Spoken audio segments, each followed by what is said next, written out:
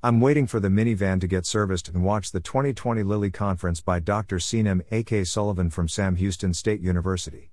A.K. Sullivan has extensive experience in counseling and was the director of the counseling clinics at Sam Houston. It was interesting to learn about the accreditation system and structure of training for future counselors. Students experience hands-on training through co-counseling sessions, small cohort courses, and internships. There also seems to be a variety of styles and teaching techniques used by different instructors. The Sam Houston State University Counselor Education Program is CACREP accredited and thus fulfills several standards.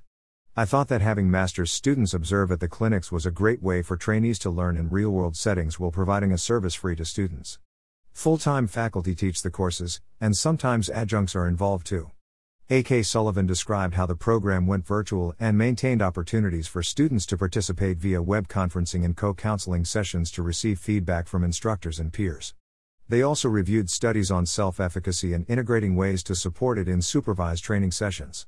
A study from Nigeria was described, and how the surveys and interviews helped inform restructuring of the training of mental health students. Feedback from instructors and supervisors was identified as a critical component.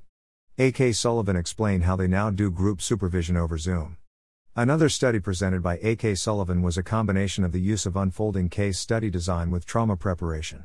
This is the second Lilly session mentioning unfolding case studies in which information is gradually disclosed about a scenario and group discussion is used.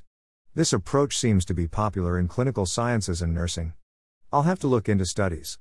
A.K. Sullivan ended the presentation by presenting survey results of internship participants. Over 3 years, they collected data and even had doctoral candidates conduct interviews. The survey results focused on satisfaction with the practicum experience and areas for improvement.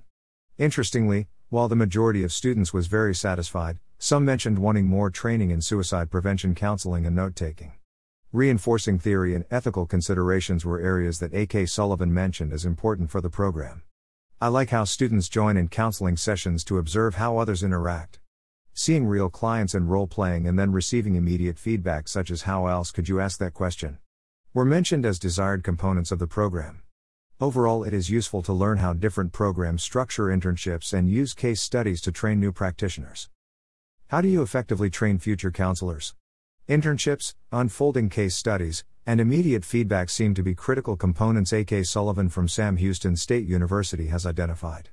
Image credit, WordPress free image library.